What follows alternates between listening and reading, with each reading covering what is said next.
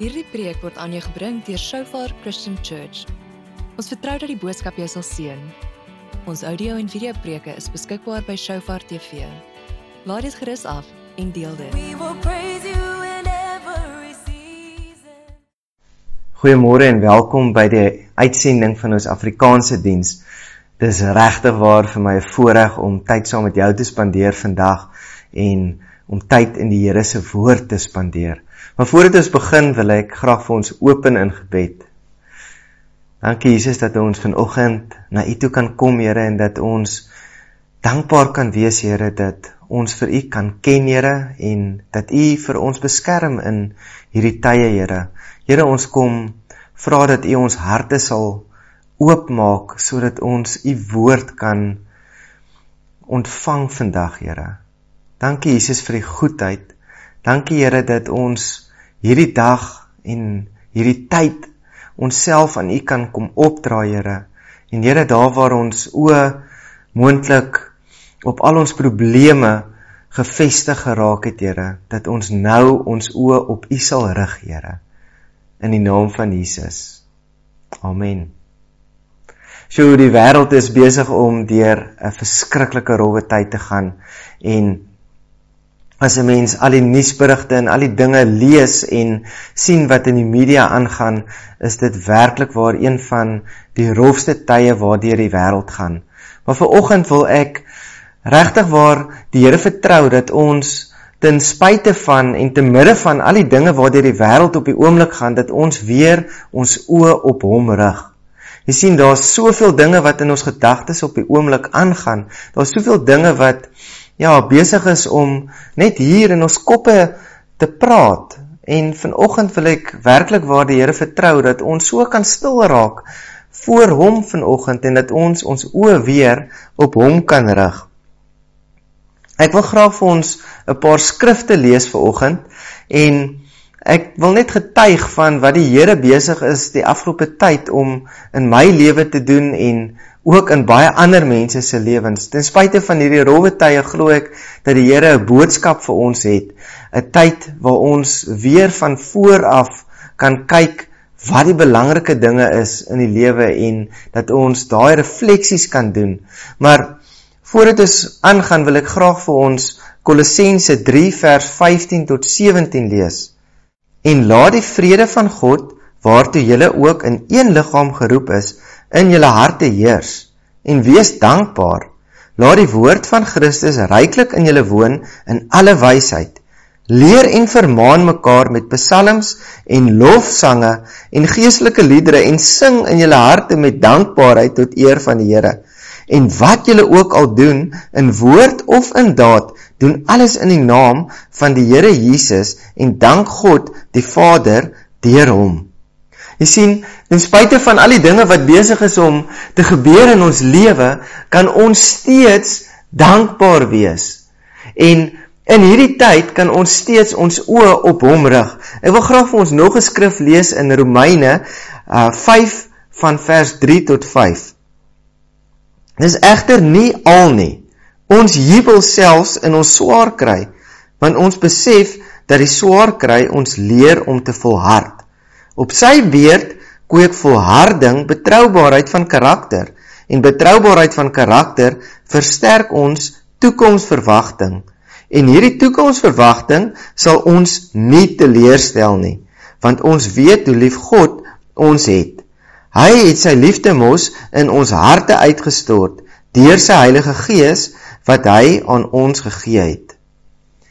Jy sien, ek en jy het 'n ewigheidsverwagting. Ons het 'n toekomsverwagting wat in Christus is. Maak nie saak wat in die wêreld aangaan vandag nie. Ons kan gerus wees. Ons kan weet dat ons 'n God het wat vir ons voorsien. En in hierdie tyd wil ek graag elkeen van ons vra om weer te gaan stil raak en te gaan kyk na wat is daai ewigheidsverwagting wat God in elkeen van ons het. Jy sien, elkeen van ons lewe vandag hier op die aarde, maar hierdie is net 'n blote tydperk waarin ons lewe. Ons het 'n ewigheidsroeping op ons lewe. Ons het 'n lewe wat na die dood gaan aangaan. En Vanoggend mag daar dalk 'n klomp dinge wees wat besig is om in jou kop af te speel. Miskien het jy nie werk op die oomblik nie, miskien het jy nie 'n inkomste nie, of miskien is jy alright, miskien is daar iemand in jou familie wat siek is, maar ek wil elkeen van ons terugroep na die plek van, kom ons rig ons oë op na die Here, en kom ons onthou weer dat ons 'n ewigheidswaarde het, elkeen van ons lewens, God is lief vir ons, en Jesus het vir ons kom sterf, sodat ons nie hoef verlore te gaan nie, maar dat ons 'n ewige hoop kan hê in hom. Fantasties, want dit sê so in vers 5, ek wil dit graag weer lees, en hierdie toekomsverwagting sal ons nie teleurstel nie, want ons weet hoe lief God ons het. Hy het mos sy liefde in ons harte uitgestort deur sy Heilige Gees, wat hy aan ons gegee het. Jy sien, vandag kan ons dankbaar wees, dat ons weet wat God vir ons kom doen het, en dat ons nooit ooit hoef in 'n plek te wees, waar ons voel, dit is te veel nie, want in Christus is elkeen van ons alreeds 'n oorwinnaar, want hy het alles oorwin. En vanoggend wil ek graag hê dat ons weer ons hoop op hom moet sit, en dat ons oë op hom moet vestig. Ek wil vir ons nog 'n skrif lees in 1 Timoteus 6 van vers 6 tot 12. Maar die godsaligheid saam met vergenoegdheid is 'n groot wins, want ons het niks in die wêreld ingebring nie.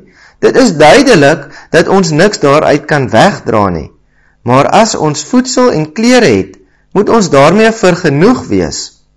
Maar die wat ryk wil word, val in versoeking en strikke, en baie dwaase en skadelike begeerlikhede, wat die mense laat wegsink in verderf en ondergang. Want die geldgierigheid is 'n wortel van alle ewel, en omdat sommige dit begeer, het hulle afgedwaal van die geloof, en hulle self met baie smarte deurboor. Maar jy, man van God, vlug van hierdie dinge weg, en jaag na die geregtigheid, godsaligheid, geloof, liefde, lydsaamheid, sagmoedigheid. Stryd die goeie stryd van geloof. Gryp na die ewige lewe waartoe jy ook geroep is, en die goeie belydenis voor baie getuies afgelê het. Hierdie skrif beklemtoon vir my dat ons met niks in hierdie wêreld ingekom het, en dat ons met niks uit hierdie wêreld gaan uitgaan nie. Die afgelope tyd praat ek met een van my ou kollegas, en hy vertel vir my dat hy besig is om voorraadopname van sy lewe te maak, en dit was vir my so bevrydende gesprek gewees, want hy vertel toe vir my en sê, jy weet Eugene, ek het in my lewe so baie dinge al opgebou, en soveel goeders geaccomplish, maar baie van die goed wat ek bymekaar gemaak het, het geen waarde nie. Dit is net daai werklike verhoudinge wat ons het met ons familie, ons vrouens, ons kinders, ons naasbestaandes, ons gesinne en al hierdie mense. Dit is eintlik die dinge wat waarde, regte waarde toevoeg. En hy vertel toe vir my dat hy al hierdie goed wat hy gekoop het, hy kyk na al hierdie goeders, kyk na die bote, kyk na die voertuie en al hierdie dinge. En wat is die waarde van al hierdie goed wat ons bymekaar maak, sê hy? Jy sien, ons kan ons lewe soveel vereenvoudig. Ons kan soveel meer net prys gee en in soveel meer eenvoud leef. En ek glo werklik waar dat hierdie tyd wat ons deurgaan is om vir ons weer terug te bring na die plek van om in eenvoud te lewe.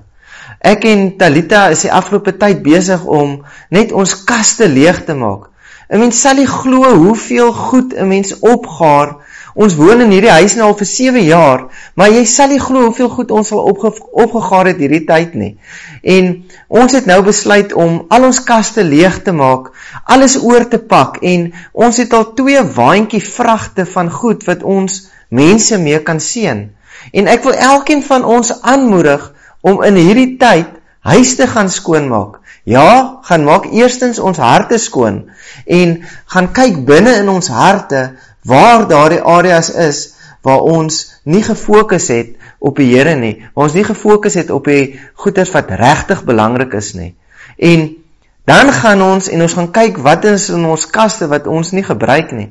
Jy sien, daar's goed van waarde wat in ons kaste is wat ons nie meer gebruik nie, maar daar's iemand anders wat daardie ding kan gebruik. En ek wil elkeen van julle aanmoedig om nou die goed bymekaar te maak, sodat wanneer hierdie lockdown verby is, dat ons mense seën met die goed wat ons nie meer gebruik nie. Kontak jou naaste NGO, kom in kontak met die kerk, en ons sal vir jou wys en vir jou nommers gee van mense wat daardie goed weer kan gebruik. Ek wil vir ons nog 'n skrif lees in Lukas 12 vers 15. Toe het hy gesê, pas op, moenie gierig wees nie. Ware lewe word nie gemeet aan hoeveel ons besit nie. Jy sien, baie keer meet ons sukses aan ons besittings. Baie keer is ons besig om te wonder, maar daai persoon het hierdie en daardie ding. En ek sal dit graag wil hê. Maar die Here sê, kom terug na my toe. En kom fokus op my, want wanneer ons op hom fokus, dan begin ons dankbaar te raak. En dan begin ons vergenoeg raak met al die dinge wat hy vir ons gee. Ek wil vir ons 'n klein videoklip speel, en miskien het jy hom al gesien, maar dit gaan oor 'n vrou wat met absolute dankbaarheid leef, en sy het so min, maar tog is sy so dankbaar. En kom kyk saam, en terwyl ons deur hierdie videoklip kyk, wil ek graag hê elkeen van ons moet deur 'n lys van dinge gaan waarvoor ons dankbaar is. My name is Novla Ben. My church is Joshua Generation Danon. So I'm going to give you a tour of my house. So come and follow me. You can come in. So this is my house. And that is my kitchen over there. This is my kitchen. You can see my fridge. And this is my bedroom. So you can see I sleep there. My girl sleeps there. And then this is our lounge where we chill. As small as it is, it's actually big.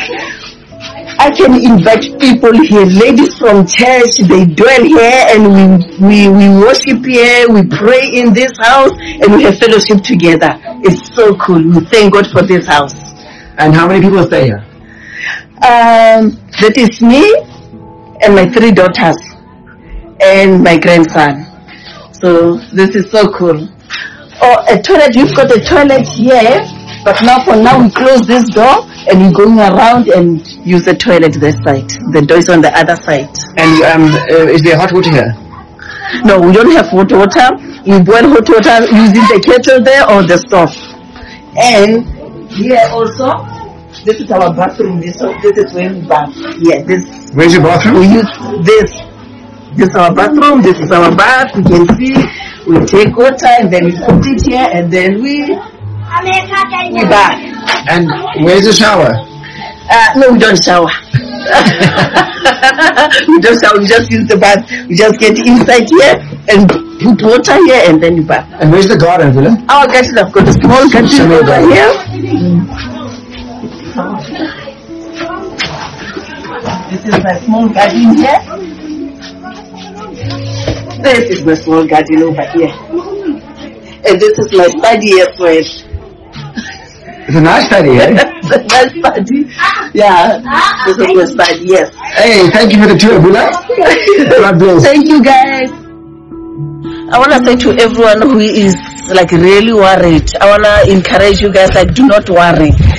Like, God provides, and He really does. And even for me, like, personally, like, I'm a single mother, but God, I've never slept without food in my house. Like, God provides like crazy. Like, really, I trust God, and I don't depend on my salary. I depend from God's hand. I eat from His hand. So I want to encourage, like, do not worry. God's economy is always good. He's always, like, He never... his economy doesn't go down. Never. It will never go down. He's always God. So just be strong and trust in God. He will provide for you. Even if He doesn't, He's God. He knows what He's doing. He's got what is best. in his heart for us. He loves us so much. All we need to do is to trust him. Then I'm amazed, for he knows what we need before we even ask him. So, ek hoop daardie videogreep het vir jou net so geraak soos wat dit vir my aangeraak het, waar hierdie vrou in soveel dankbaarheid leef en vergenoegdheid vir wat sy het. En sy het so min, maar sy is so dankbaar en dit is net vir my, jy kan sien dat hierdie vrou in die volheid van die Gees leef. Ek was al 'n paar keer oor see gewees om uitreike te gaan doen en ek onthou 'n spesifieke geval toe ons in Indië was in 2007, waar ons na een van die afgeleë villages toe gegaan het, waar daar so baie arme mense bly en ons het gegaan om die evangelie te gaan deel met die mense wat in hierdie klein village bly. En nadat ons die boodskap gedeel het van die mense vir ons genooi na hulle huise toe, en om daar te gaan en in hulle huise in te gaan en te gaan sien hoe min elkeen van hulle het, maar tog kom hulle met alles wat hulle het en hulle sal hierdie tee vir jou maak, hulle sal hierdie koekies vir jou uitsit en hulle is net te dankbaar om te hê, om ietsie te hê en hulle vat daai laaste dingetjie wat hulle het en dan gee hulle dit vir jou. En is dit nie regtig waar net so 'n fantastiese voorbeeld van hoe mense, wanneer hulle die dankbaarheid van die Here ervaar, dat hulle dit reflekteer en net mededeelsaam is en net wil uitdeel. Ek wil vir ons nog 'n skrif lees uit Numeri uit, maar net so 'n bietjie agtergrond oor hierdie verhaal. Dit gaan oor die Israeliete waar hulle net voor hierdie gedeelte 'n groot oorwinning behaal het en waar die Here hulle gebede verhoor het. Jy sien, die hele storie van die Israeliete is baie keer soos wat ons lewens is. Ons gaan deur hierdie siklus van na aan die Here wees en regtig waarop hom vertrou. En dan baie keer soos wat ons op 'n plek kom waar ons gemaklik raak, dan begin ons weer afdwaal van die Here. En dit sien ons baie keer soos wat die hele tyd wat die Israeliete ook in die woestyn rondgetrek het. En hier sluit ons aan, heel aan die einde, waar die Israeliete 'n oorwinning behaal het en waar die Here hulle gebede verhoor het. Maar kom ons kyk wat hier gebeur. In vers 4. Toe trek hulle van die berg Hor af weg op pad na die Skelfsee om die land Edom om te trek. Maar die siel van die volk het op die pad ongeduldig geword en die volk het teen God en teen Moses gespreek. Waarom het u ons uit Egipte laat optrek om in die woestyn te sterwe? Want daar is geen brood en geen water nie, en ons siel walg van die ellendige kos. Toe stuur die Here giftige slange onder die volk, wat die volk gebyt het en baie mense uit Israel het gesterwe.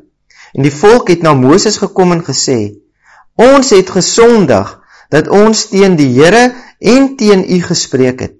Bid tot die Here, dat hy die slange van ons wegneem. En Moses het vir die volk gebid.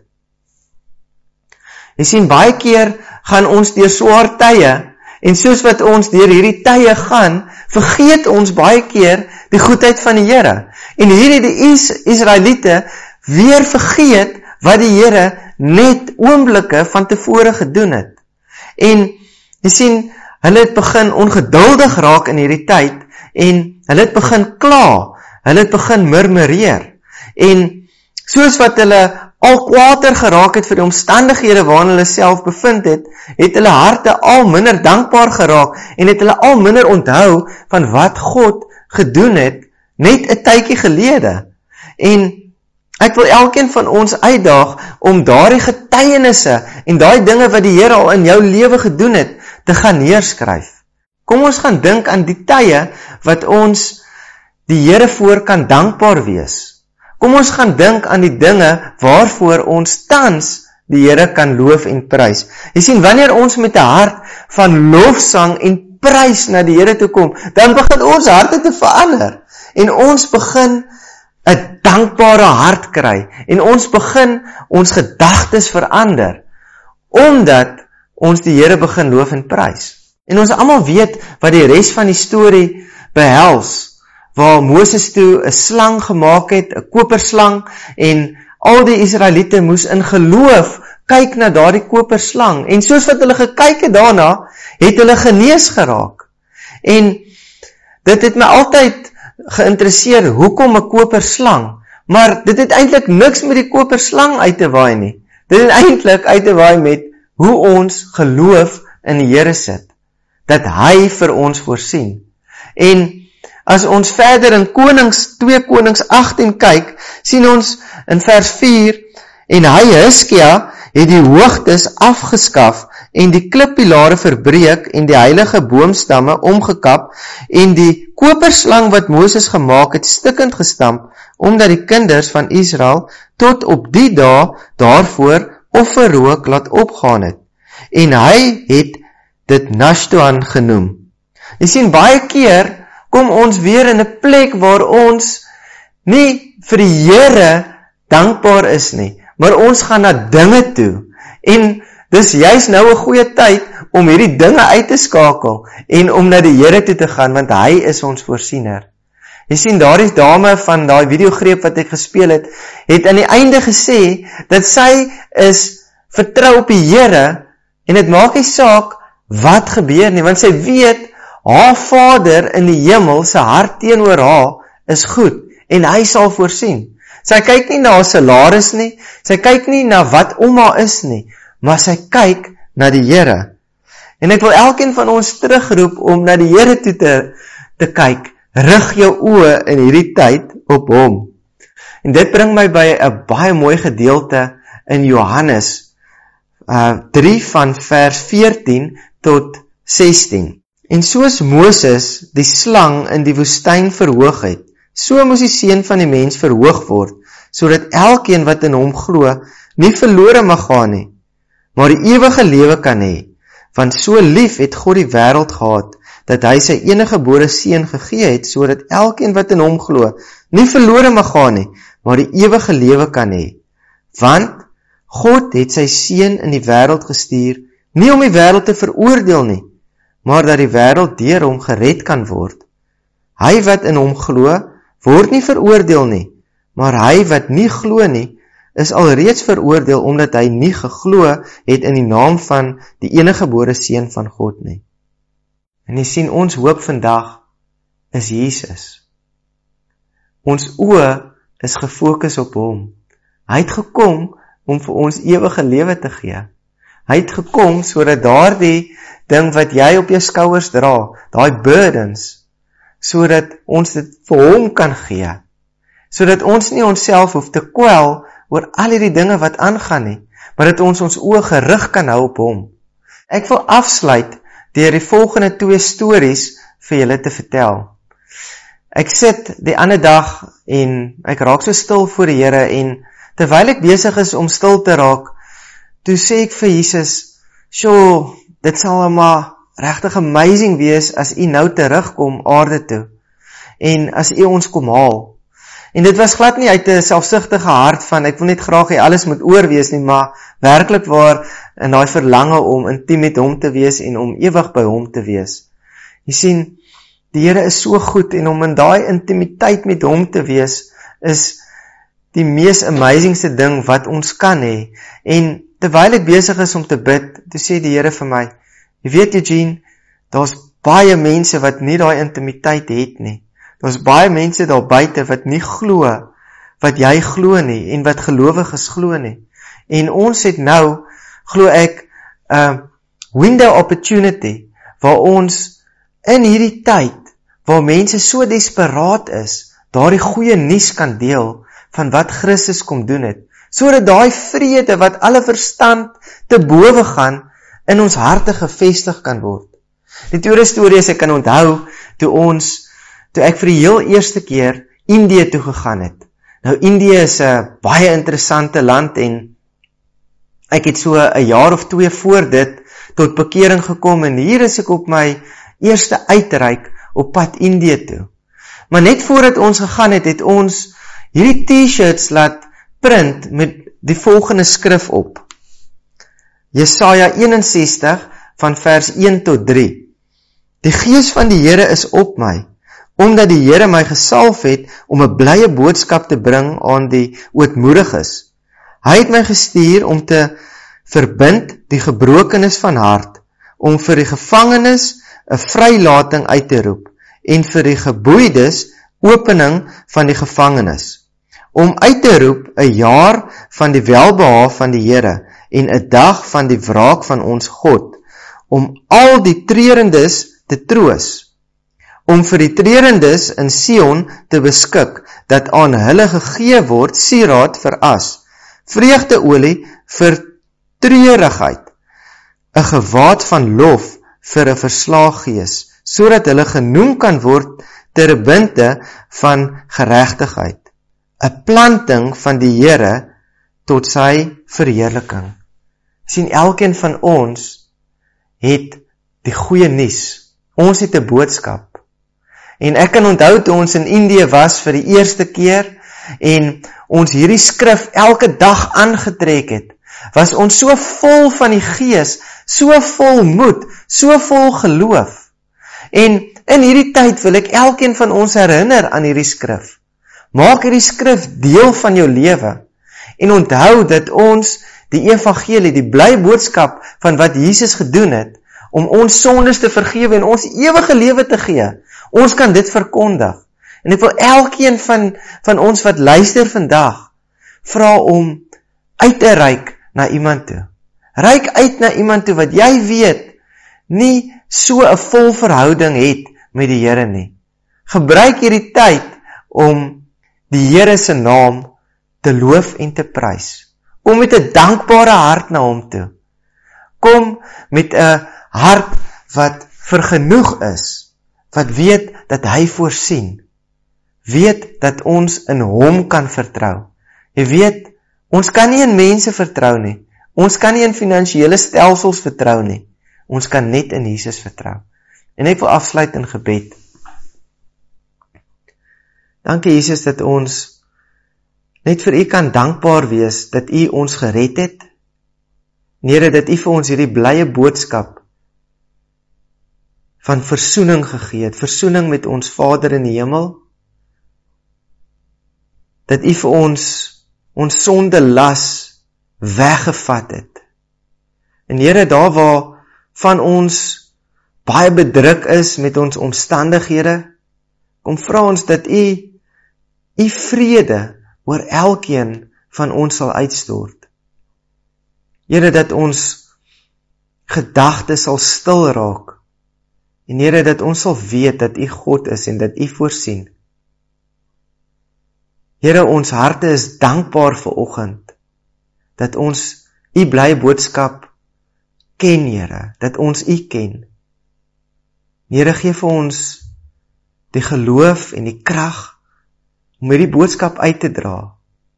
Here, ons kom bid veral in hierdie tyd vir die mense wat siek is, Here. Vir die mense wat honger is. Here, gee vir ons wysheid, gee vir ons kapasiteit